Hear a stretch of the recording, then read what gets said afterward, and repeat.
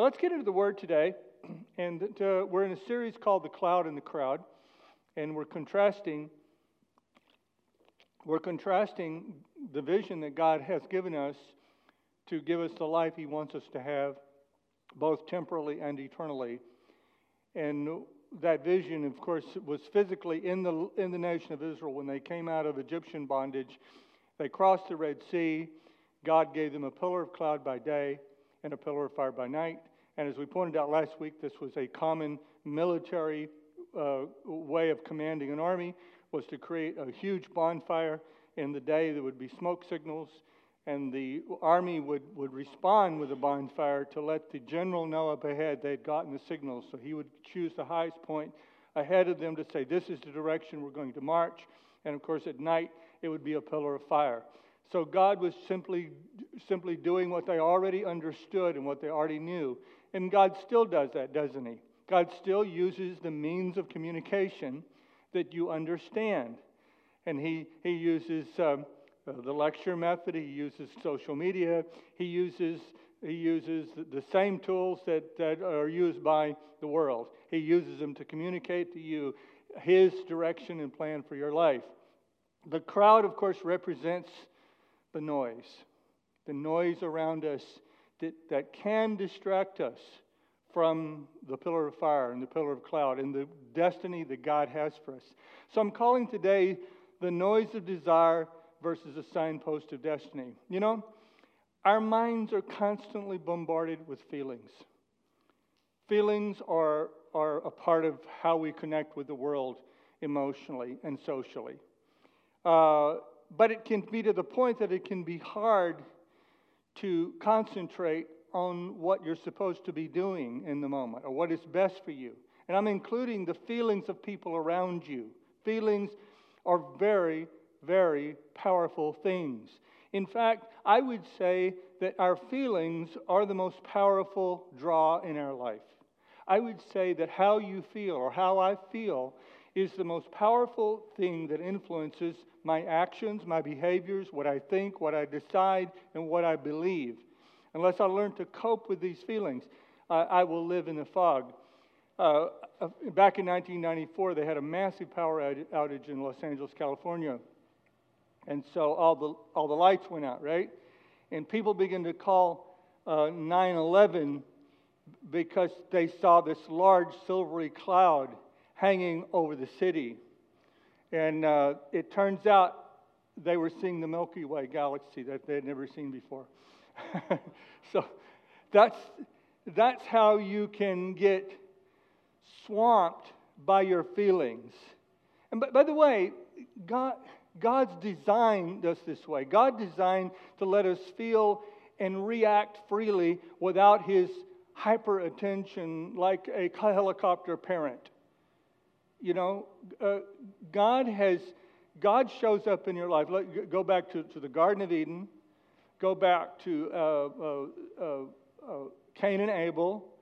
Go to the antediluvian period, the period before the flood, and how that culture got swamped by feelings and emotions and thoughts and ideas that were not consistent with the plan of God, into the Tower of Babel. Every single time, God would show people the plan. He would say, here's what I have for you. And then God steps away.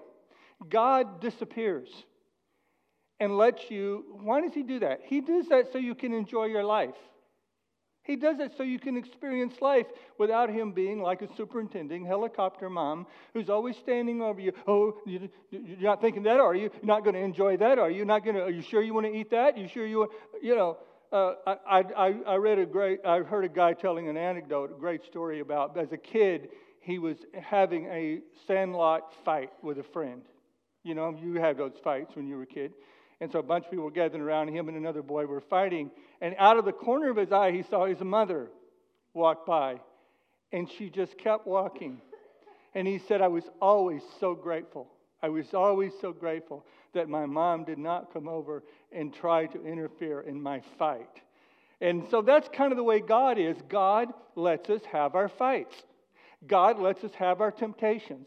God lets us have our little gossip group, you know, who I think we need to pray for Pastor Phil and Sherry. I think we need to pray for them. I'm just really concerned. God lets you have that. God lets you have that emotional thing that you get caught up in, and then a lot of times you find out, wow, I was really wrong. I shouldn't have done that.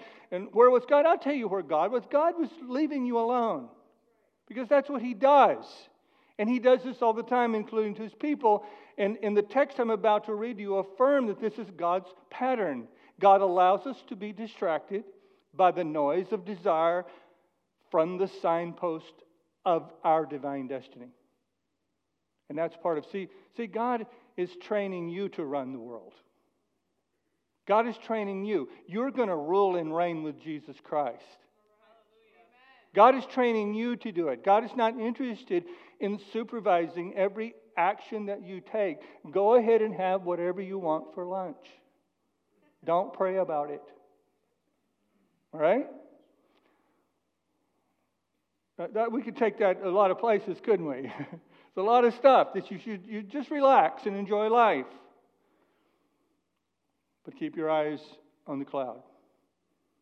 And realize when there's a feeling, an emotion, a group of emotions that's taking you away from your destiny.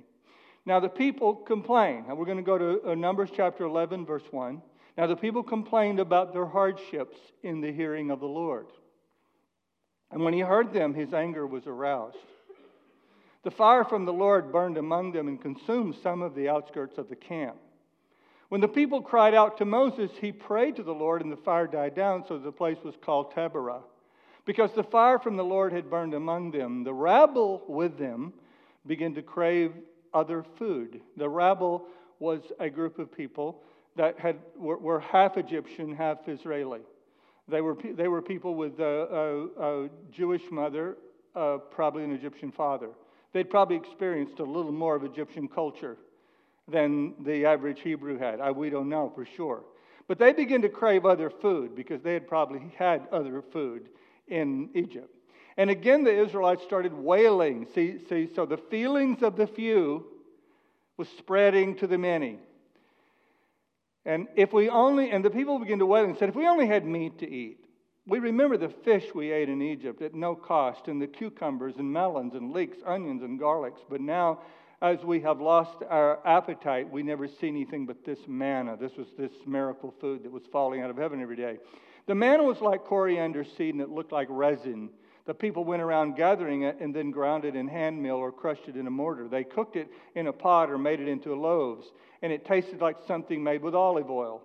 When the dew settled on the camp at night, the manna also came down.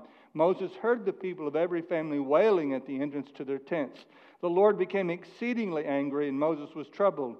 He asked the Lord, why have you brought this trouble on your servant? What have I done to displease you, that you put the burden of these people on me? Did I conceive all these people? Did I give them birth? Why do you tell me to carry them? Why do you tell me to carry them in my arms, as a nurse carries an infant to the land you promised an oath to their ancestors? Where can I get meat for all these people? They keep wailing to me, give us meat to eat. I cannot carry all these people by myself. The burden is too heavy for me. If this is how you're going to treat me, Moses telling God, go ahead and kill me. If I have found favor in your eyes, and do not let me face my own ruin. In other words, I'm about to blow up. Now, there's a lot to unpack there. We're not going to try to unpack it all. But let me be clear. What we're talking about in this series and in this sermon is getting our heads out of the fog of confusion created by the noise of our desires and the noise of the desires of the people around us, inspired by stress, real stress, people that influence us, and the normal deprivation of our experience when our goals are high. In other words, when your goals are high, there's a discipline required. That will stress you. It's hard.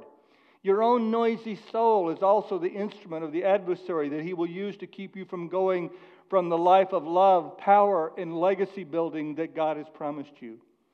Strong cravings. The Bible says that there arose people among them, one translation, with strong cravings. Strong cravings. So God will, the enemy, the adversary, I should say, will bring people in your life with strong cravings, including your own strong cravings, to steal the vision that you got in a moment of clarity. And that vision that you got in a moment of clarity, it's just a matter of time that the noise will rise up and you won't be able to see the clear thing, the clear destiny that God gave you years ago. It will get buried between the noise of the culture, the noise of society, the noise of your own fears and worries and stress. Brian Knight talks about being simple, systematic, and timeless. God gave Adam and Eve, as well as the nation of Israel, a simple formula from going to slavery to destiny. Follow me. Have the faith to follow me. God gave the nation of Israel a systematic approach to overcoming the odds stacked against them and arrive in a new land in a matter of days. Follow the pillar of cloud by day and the pillar of fire by night. Not complicated, right? Just like us. He's given us a not complicated way to go in the Christian life, in the Spirit-filled life. And then He gave them a timeless set of principles, actually written in stone, called the Ten Commandments. Societally speaking, after World War II, what happened? There was a social shift after World War II. After World War II, we acted as if there was a universal set of values that all people shared all over the world. Based on that, though, we separated those values from God. You see, previously, if culture had been characterized in any way, the values we got were from this transcendent being, God. But after World War II, I think the Western world especially separated. They decided there was a universal set of values in all human beings all over the world. In fact, the United Nations created a set of universal human rights based on what they believed was a universal set of values for all people. But they separated them from God, the Bible, and any transcendent source. And we kept God around as a consultant and a source of inspiration. But to make our point, we started stripping references to God, references to the Bible, references to the Judeo-Christian foundation. We started stripping them from public institutions. But of course, here's what happened, though. The same impulses that caused us to reject the Bible and the great religious institutions as sources of guidance also caused us to rebel against this new rationalism, this new idea that there was a universal set. We started to rebel against that, and that caused society to say, okay, you and your institutions have no more right to define moral responsibility through your rationalism than the God that previous generations appealed to as their moral authority. So first of all, we rejected God as our authority, and we said the human can have rationale, the human can understand, and now what's happening right now is we're rejecting the human. We're rejecting the idea of objective truth altogether. We're now rejecting that there is any universal values, instead emphasizing the role of the individual and the importance of context and the constructed, if I can say it this way, the constructed nature of reality. Now we're believing the individual can construct their own reality without any superintending values from anywhere. Unless you're vigilant and grounded, you and your family will be caught up in the noise of this moment. Even if intellectually you don't take the time to understand what I'm talking about, and that's fine. Unless you are vigilant and grounded, you and your family will get caught up in the noise of the moment, even if intellectually you don't take the time to understand it, which most of us don't. That's fine. But we're swimming in this ecosystem. It permeates our music, our shows, our children's shows, our movies, public policy. Everything is affected by the spirit of the age, right? But it really doesn't matter whether you're a cultural guy or not. You have your own, and I have my own Adamic nature. I have my own human nature. So even if the culture is perfect, which it never will be, I will still find a way to have God's destiny taken away from me if I am not careful by the noise of my own desires, my own feelings, my own insanity, my own craziness, and my own depravity. Everything that matters is at risk of being lost. All aspects of culture, family, individuality, and personal life are at risk of being lost in the noise of our desires. Now, this growing reverence for feelings that we have right now, we're in a cultural moment, great reverence for feelings. There's a positive side to it, by the way. We have greater empathy, less shame. That's not all bad, by the way, that we have greater empathy and less shame. We have the encouragement of respect. That's not all bad. We have the encouragement of what psychologists call self-differentiation, and it's one of the expressions of emotional health, that you have the ability to differentiate yourself from another. You have the ability to be an individual. You have an ability to have discovered your true self. That is not a bad thing. That is a good thing, that you have the ability to discover your true self. You discover what you like in terms of decor in your house, and what you like in terms of the kind of food you like to eat, and what you might like in your own family, your own family schedule. All those kind of things are very, very positive and very powerful. And sometimes religion can create unnecessary shame, unnecessary pressure to be what you're not. Okay? So I'm not saying it's all a bad thing. And I've personally at times been paralyzed by the thought of pursuing ideas and directions that might be disapproved of or criticized by others. And that's not only been bad for me at times, but I believe at times it's cheated others of ways that I could have been a blessing to others, but I was fearful that someone would criticize me or disagree with me or not understand me. However, there's a tipping point when our desires take us away from God. Our desires take us away from our intended destiny, like it was doing with Israel right now. See, our Creator is denied His rightful place of defining our existence when our own emotions can define our existence. Our desires and cravings become the sole source of our identity. These people that were marching on their way to the promised land, you know what their sole source of identity was supposed to be? You know what it was? We are the people of God. We're the children of God. We are unique in the world because we are the children of God. And we are marching toward a promise. And we are marching toward a destiny. We're marching toward a flourishing life that no one could even believe it if they saw it. In fact, we can't even believe that we have been delivered supernaturally from the power of sin and the power of Satan and the power of Pharaoh and the power of oppression. We cannot believe we have been delivered and we have been gifted a land that God is taking us to. It is incredible when our desires become the sole source of identity. That's what happened to people. They just became the fish and melon people. They became totally defined by what they wanted for lunch. They become totally defined by an appetite. Their identity had become, their appetite had become their identity. Their desire had become their identity. You know people like that, right? Their greatest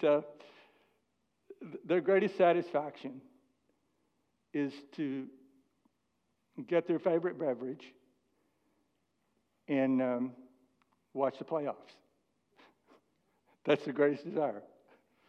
Well, that's not wrong necessarily, right? But God created you for something more noble. God created you for something more amazing than just to be identified by a desire or a propensity or whether that desire is material or sexual or whatever. I want a higher identity. I don't know about you, but I want a higher identity than my sexual proclivities. Do you hear me? I want to be a child of God. I want to be a son, and I want you to be a son or a daughter of the Most High God with the infilling of the Holy Spirit and a destiny that is temporally great and then eternally even greater. You got to watch the noise, though. Let me give you some more bullet points on our desires. Our desires can lead us to a lack of accountability for our actions. Our desires can be an excuse for harmful behavior. Our desires can lead to a lack of critical thinking and a failure to consider the impact of our actions on other people. A while back, a married man and father of several, I think 4 children, insisted that he must identify as a 6-year-old girl. And he must dress and act accordingly, therefore interfering with his duties as a father to 3 or 4 wonderful children. The noise of desires had overruled the signpost of his destiny. Because what is more amazing than being a father? I'm speaking as a man. What's more amazing? Well, I'll tell you what's more amazing than being a father, being a grandfather. Yeah, I wasn't thinking. I was hearing, Dana Carvey, Saturday Night Live. I saw, I think it was one of those coffee with comic things, and they asked him the greatest moment of his life. And here's a guy who's had a lot of fame, a lot of money, and all this. And he said, the greatest moment of my life is when someone called me daddy. You see, if we're not careful, we're going to give up these big destiny things for these little appetite things.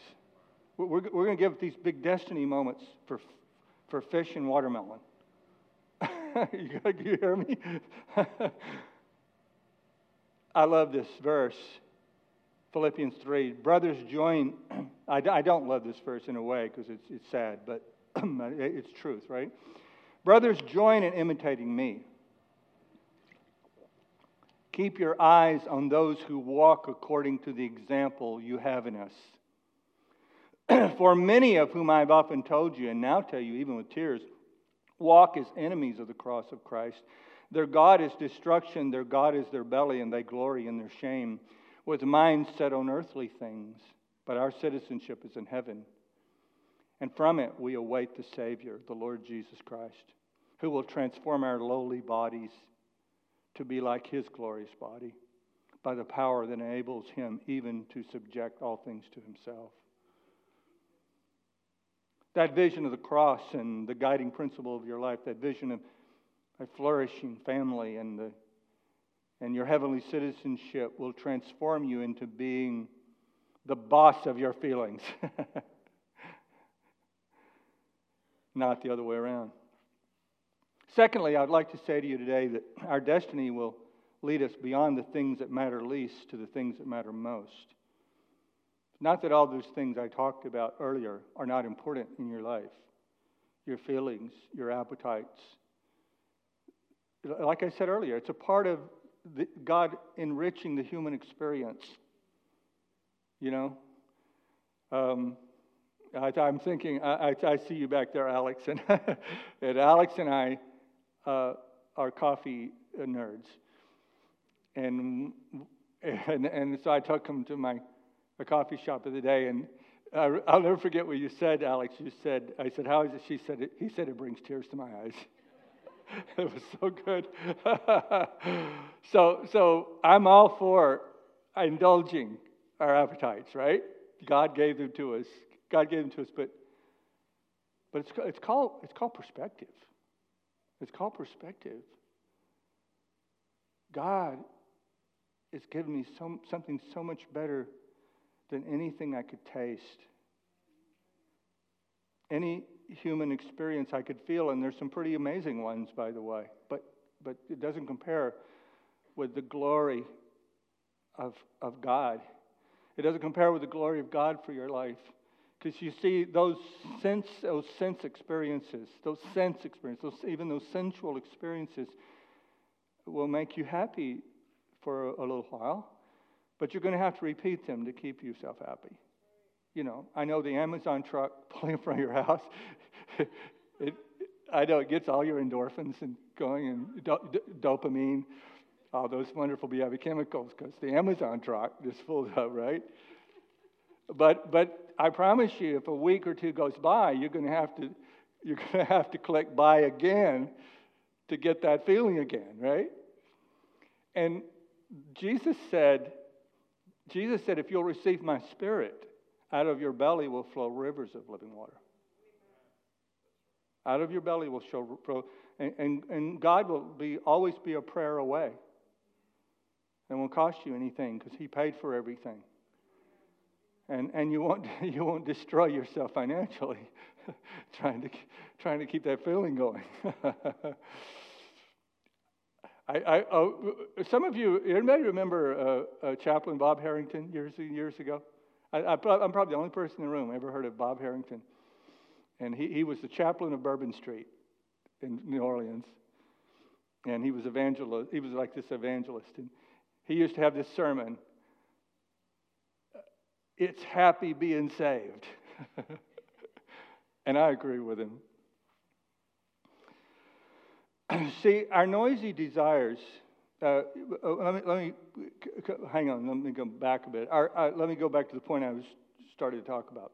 Our destiny will lead us beyond the things that matter, least to the things that matter most. See, our noisy desires can represent things, interests, people in your life who have no impact on your God-ordained destiny. Imagine, as I pointed out earlier, being so distracted by wanting to have a certain type of meal that you would throw away your destiny of being a great nation. and not being under you would go back to being under the foot of an oppressive tyranny so you could have some fish and chips. The adversary uses our desires to please those who have no power to elevate us, and those things which have no power to promote us are to preoccupy our spiritual minds. Visit any bar any afternoon, and probably including this one, in this area, and you'll hear business people, business leaders, construction workers, and school teachers and all types having lively discussions about who's going to play third base for the Red Sox, or who the offensive coordinator for the Patriots will be next season. See, you've all heard of the Roman emperors were accused of, in order to distract the people from their oppressiveness, would give the people bread and circuses, give them circuses to attend. And I think that's what the devil does. And I'm concerned about who the offensive coordinator for the Patriots will be as well next season. I'm not a great baseball fan, but I'm sure if I was, I would be concerned about who was playing third base for the Red Sox, right?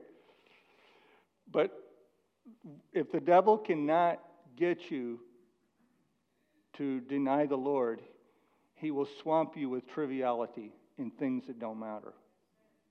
And he will cause things that don't matter to take up all of your time and things that have no eternal consequences.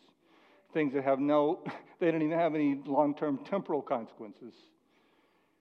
So keep those things in check is all I have to say. Our noisy desires are things that can actually destroy us at times in our God-ordained destiny. So sin is the force that decreases our divine potential. The adversary loves to get hooks in you with some addiction to some practice, or people that crush your potential. He loves to do that.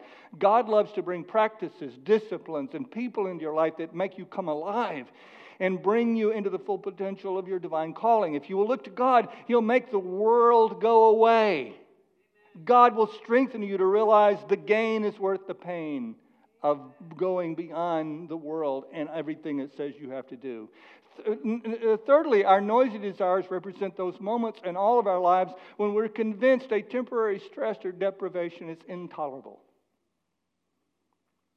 Regardless of what society is doing, we all experience those pressure moments when we think, I can't take this one more day. I can't take him. I can't take her. I can't take this one more moment. It's too much pressure.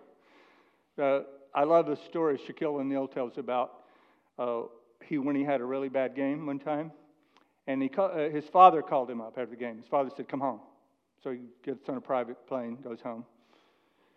His father said, "You played badly because you were opposite Patrick Ewing, made you nervous, right?" "Yeah, I felt pressure playing against Patrick Ewing. That was it." He said, "Get in the car. We're going to take a ride." So they take a ride. They go down the street. Tells him the bad part of town. He pulls up beside a family that's homeless. He said, "Now I want you to look at that family. They don't know where their next meal's coming from." He said, "Now that's pressure. Playing against Patrick Ewing is not pressure. Don't ever call me again and tell me you have pressure. Go home. Go back to wherever you're playing, Orlando, whatever." See, we get convinced, even in a perfectly good marriage, perfectly good church, perfectly good social situation, perfectly good career, you will have an Esau birthright moment. "See to it that no one is sexually immoral," he says in Hebrews 12, or unholy like Esau, who sold his birthright for a single meal. "For you know afterward, when he desired to inherit the blessing, he was rejected, for he found no chance to repent, though he sought it with tears." We all have an Esau moment.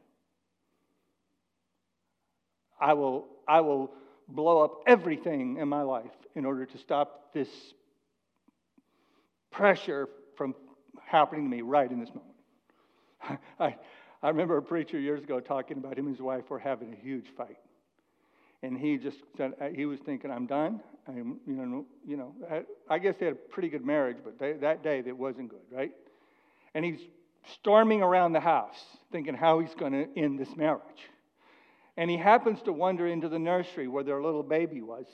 And he looked down at this beautiful baby cooing in the crib. And he goes, "Oh, God, I will stay with Frankenstein to get to live to raise this." Sometimes you just need to know that what you're going through is just a momentary pressure. And God has something very great for you if you will just hang on. Just go ahead and eat the manna. I said, go ahead and eat the manna and suck it up, because you're going to the promised land. You're going to the promised land. The pillar of fire. Look at the pillar of fire. Look at the cloud. It symbolizes a supernatural God who just destroyed Pharaoh, who just destroyed the devil, who just destroyed sin, who just destroyed death for you. March, keep marching, and eat your happy meal and be happy. Eat your manna. Finally, I would say this today. God is calling a meeting to announce He's not giving up on our future. I mean that. God's calling a meeting right now. I look at the world. I look at what's going on around us. It's pretty daunting. But when I'm looking at the true church of Jesus Christ, I'm getting pretty excited. Because I see an intensity. I see a love. I see a return of the Holy Spirit. I see we're getting our priorities right again. The church is getting cleaned up. The church of Jesus Christ is getting cleaned up. Something good is happening among God's people all over the country. It's not the massive wave. It's not 60, 70,000 people in a stadium like Promise Keepers. It's not packed out stadiums like Billy Graham. It's not many things that some of us have experienced. God said, "Behold, I do a new thing." In Isaiah, I do a new thing. God's doing a new thing right now.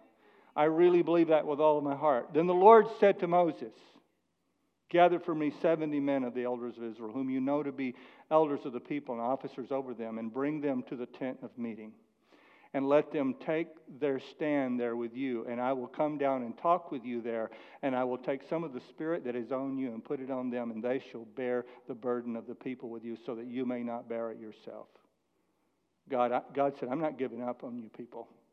I'm not giving up on you because you have faltered and because you have stumbled.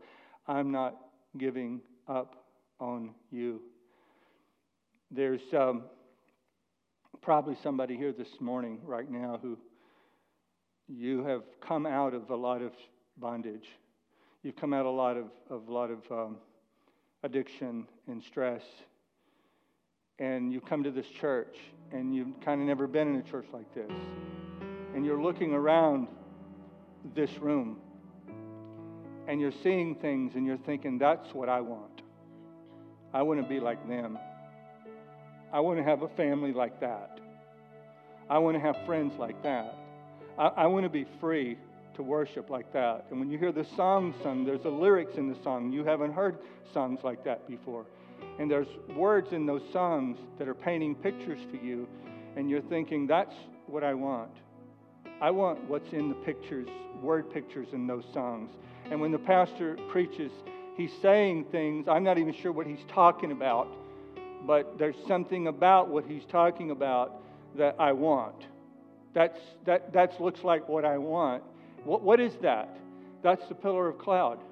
That's the tangible evidence that God has a better future for you. That's a tangible evidence that God has a place for you to go that you're going to love and you're going to cherish and you're going to thank Him every day that you didn't go back to Egypt. But the noise is going to come. The noise of Egypt. The adversary is going to send people into your life with strong cravings. You're going to have strong cravings. The noise of your emotions is going to try to take you away from seeing this and make it seem like such an impossibility that it could be for you. And I want you to know that God is calling a meeting at the tent of meeting. And He has a plan to keep you on track, not to judge you, not to condemn you, not to make you feel bad because you occasionally want to go back to Egypt. God has a plan to bless you and to take you on this journey, and He's calling a meeting in the tent of meeting to give you the resources that you need to keep going. I want to close with this verse of Scripture. Do good. 1 Timothy chapter 6, verse 18. Do good, be rich in good works, to be generous and ready to share, thus storing up treasures for yourself as a good foundation for the future. Say future. Everybody say future. So that you may take hold of that which is truly life. Let me read that again. So that you may take hold of that which is truly life. O Timothy, guard the deposit entrusted you. Avoid the irreverent babble and contradictions of what is falsely called knowledge. Let's stand.